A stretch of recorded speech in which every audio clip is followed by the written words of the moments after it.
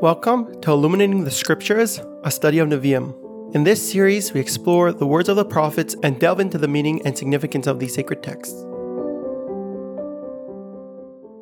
Sefer Yeshaya, the book of Isaiah, chapter 7, verses 11 through 25. Is a continuation of the previous passage where Yeshaya Hanavi, Isaiah the prophet, is speaking to King Ahaz, who was a wicked king. He was being threatened by the king of the 10 tribes, the king of the northern kingdom, that's Pekach ben Remaliah, and Ritzin, the king of Aram, the king of what's present-day Syria. And the prophet was telling him that he has nothing to worry about, and those two kings will soon be destroyed. The passage starts, verse 10. Vayosef Hashem, the Lord continued, Daber el Achaz, speaking to Achaz, Lemar, so saying.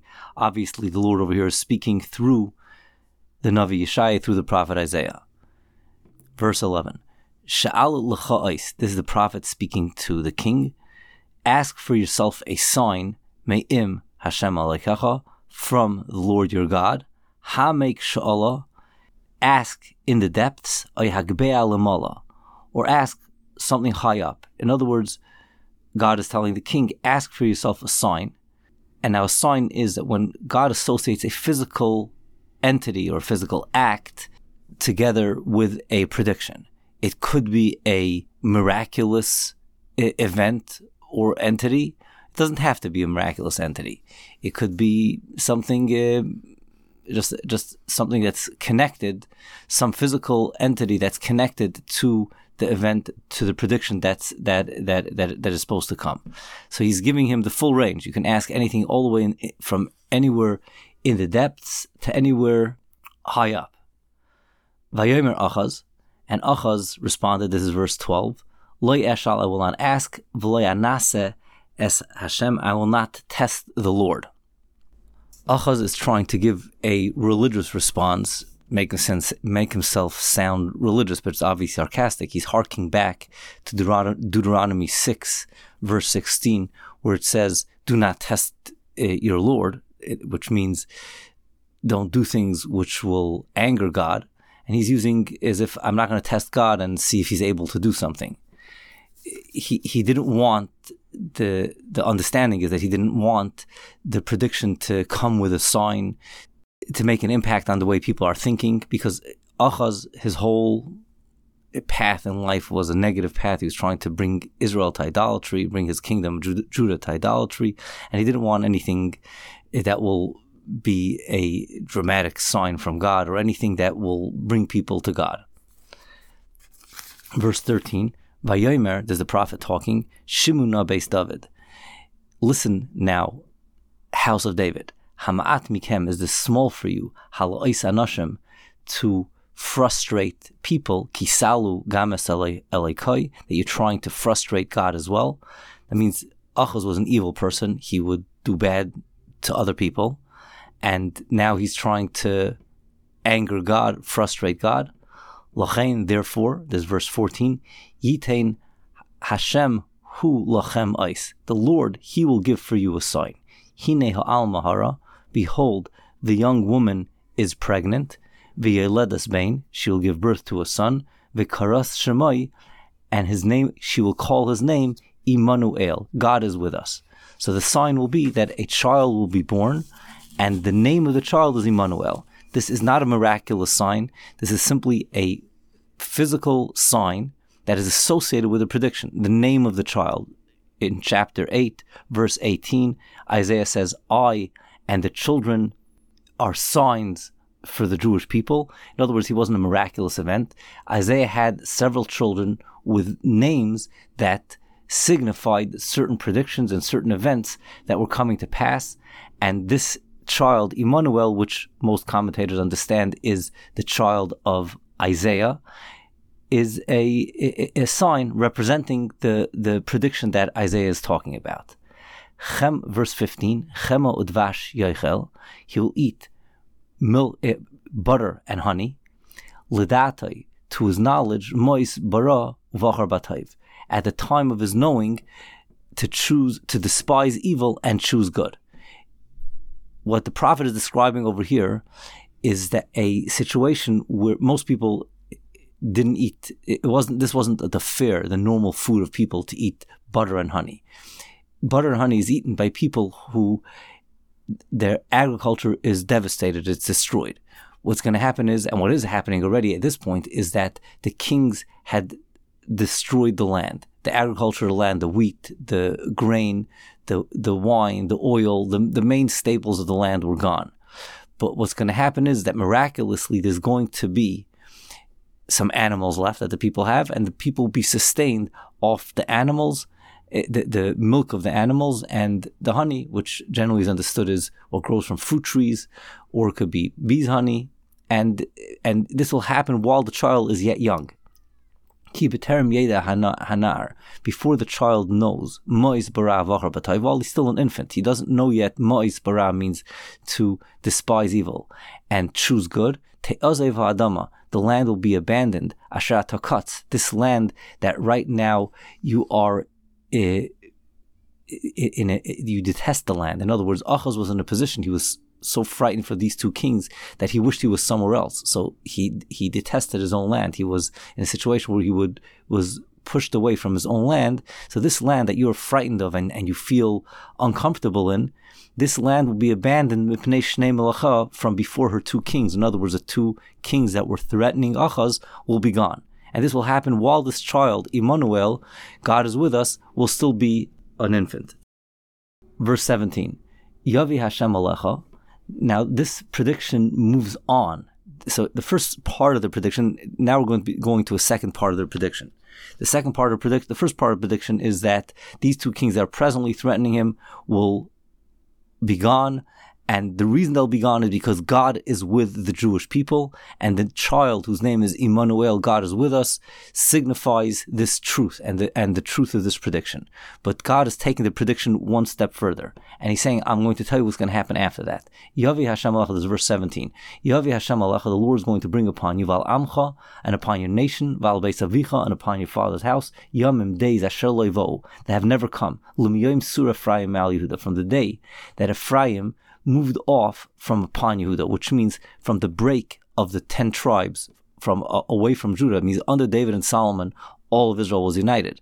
The greatest tragedy, the greatest bad thing that happened to the Judean kingdom was the rebellion of the 10 tribes. Something's going to happen that's going to be so bad that you're going to have to go back all the way to that event to find something as bad as that. And what's going to happen? Esmelech Asher. The Lord is going to bring upon you the king of Asher. Now, the king of Asher, Assyria, invaded the northern kingdom, took the 10 tribes into exile, took the northern kingdom into exile, and then in 2 Chronicles chapter 28, we read how they already started attacking Judah in the days of Achaz. V'haya b'yom will be upon that day, Yishrek Hashem. Hashem will whistle as a signal that they should come. Lazvuv, to the fly, Asher b'ktsei yair Mitzrayim, that's in the edge of the tributaries, the streams of Egypt, of Mitzrayim. V'ladvira, and to the bee, Asher be'eretz Asher, that's the land of Assyria. So it's comparing the soldiers of Assyria and the soldiers of Egypt, which it seems like were allied with Assyria, at least at the point when they invaded and they threatened Jerusalem, and God is going to, so to speak, whistle to them and signal to them to come upon Judah. Uvo, and they shall come, v'nachu kulam, they'll all rest, they'll come and settle down. V'nachalei abatais, in the valleys that are devastated, or in the valleys that are empty, uv'nkikei asloim, and the crevices of the rocks, v'choil hana atzutzim, and amongst all the thorn bushes, v'choil hana loilim. The word na'loilim is an unusual word. Some understand it to mean a different type of thorn. This would be, let's say, thistles or some other type of thorn. And others understand it to mean, and in all the settled places. In other words, they'll come and invade the land, and there'll be so many soldiers, like just the swarms of insects, of flies and bees, coming and settling all over the land. Verse 20, Bayomahu, upon that day, Yigalach Hashem, the Lord will shave, Besar Haschira, with a commercial razor, Be'evrei Hanar, with those who crossed the river, Be'melech Asher, with the king of Asher, Es Haroish, Besar Haraglayim, the head and the hair of the feet, Begamas Hazak Tispe, and also the beard will be removed. So we have a metaphor over here of God shaving with a professional razor, which means a real sharp razor, those who cross the river. Another way of understanding it is all the region of the other side of the river, the king of Ashur, the king of Assyria, and the shaving will be a total shaving. The head, the hair of the feet, which would mean the hair of the body, and even the beard will be removed.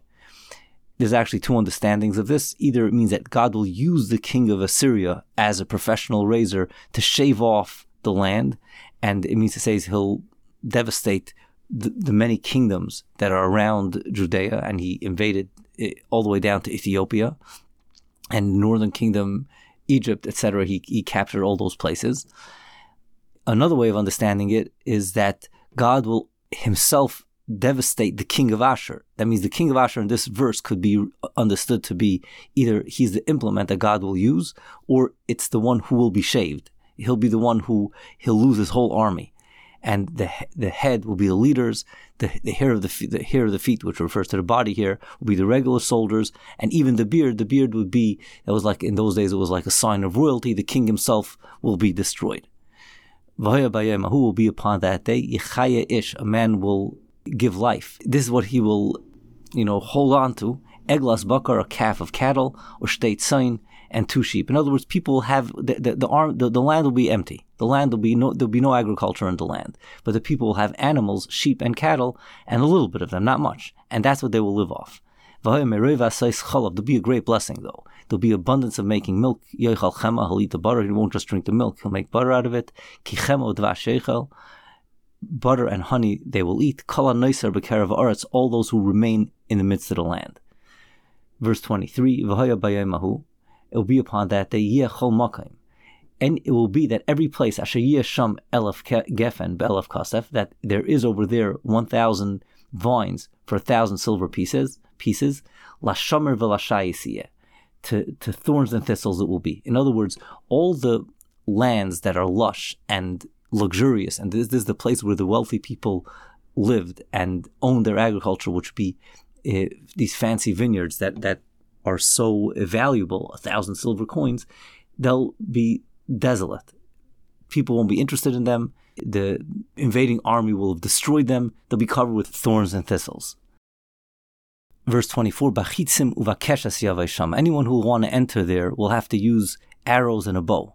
Kishomer vashayis, tiakal aretz. Thorns and thistles will be throughout the land. In other words, the basic and the main agricultural lands will be desolate. They'll be covered with thorns and thistles. And all the mountains, asher bamader ye'ederun, all those places, the mountains, the hilly places, which needed to be plowed with a spade. And this was a land which generally belonged to the poor people. And before the invasion wasn't a real agricultural place. Like Savai Shama, it won't enter their Yiras Shomer Vashayis, the fear of the thorns and the thistles. Vayol Mishlach Shar will be for the sending forth of the ox, Mir Maseh, and the trampling of the sheep. So it's describing a situation where the regular agricultural lands of the wealthy people will be desolate and destroyed.